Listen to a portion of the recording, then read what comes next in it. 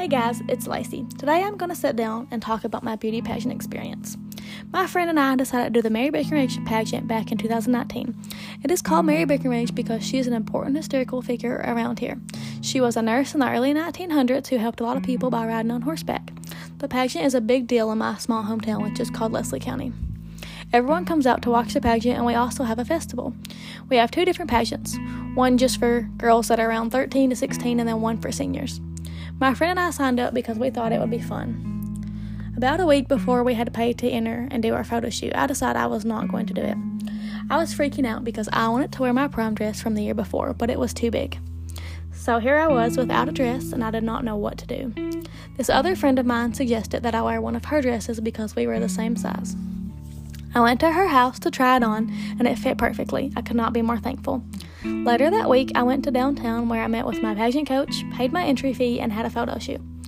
We had a photo shoot so the judges can see all the contestants, and we had a voting on social media where people voted for the girl that they liked the most, called People's Choice. A few days later, all of us contestants met up in our local library.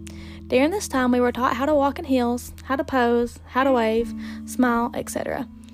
After we learned all of that, we were taught a dance routine that we were all going to perform together the night of the pageant. It was leading up to the pageant, and I was already ready. I already had my nails done and everything. We just had to do the interview.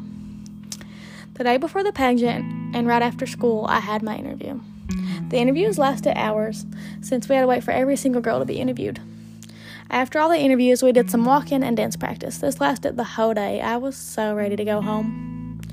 My boyfriend picked me up, and we stopped and got some food and then headed towards home. On our way home, we were stopped by a wreck. We sat there and waited, and I just wanted to go home so bad. Long story short, it was my sister that had wrecked. She was flown out to Lexington because she was bad off. My family and I followed. The pageant was now the last thing on my mind. I messaged my coach and the other girls telling them that I was dropping out of the competition.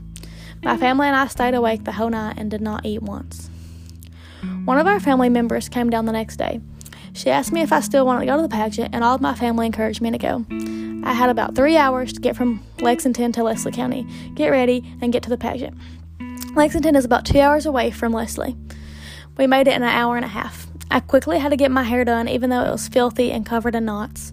I went to my house, grabbed my outfits and all of my makeup. I still had makeup on from the day before. My face was tear-stained and covered in dry, cakey makeup. I rushed to get that makeup off and put on a new makeup for the pageant. I did it on the way there. Once I arrived, all the girls were so happy to see me. 2 girls in particular helped me put even more makeup on. They put fake lashes on me and lipstick. The only people that were there to see me was the family member that brought me and my boyfriend. The rest of my family had to stay behind with my sister. The pageant began to start, and we all had to go into our dressing room. We had 3 outfit changes. The first was casual wear, which was a black top, black shoes, and jeans. The second was dressy wear. I wore a pink romper and sandals, and the last was evening wear, which was our gowns. First, we all went on stage in our casual wear, did our dance routine, and then the judges looked at us individually. We also had to introduce ourselves. After that, we all hurried back into the dressing room to get ready for the next part of the pageant. I forgot to mention that we were all numbered. There were only 8 of us. I was earlier in the line, but since they thought I dropped out, the line moved up, and I became the last girl to go. Being the last one to go out on stage in front of everyone was nerve-wracking. Finally, we did evening wear. This part was the hardest for me because we had to do turns and walk a certain way in heels, all while smiling and not breaking eye contact. After we walked on stage, it was time for the judges to make their decision. After the small break, it was time for the crowning. During this part, I felt so anxious and discouraged. I was afraid, and I knew that I was not going to win. I ended up not winning, but I did win academic achievement and spirit of the pageant. I was awarded $100, and I got 2 little crowns. Even though I did not win, I was still super proud of myself for being able to do this, especially after everything I had been through the night before. I FaceTimed my family and showed them my crowns and told them everything that happened. Though I did not feel important to them or that I should be telling them this, considering the circumstances, once I got home, I was able to read what the judges said about me.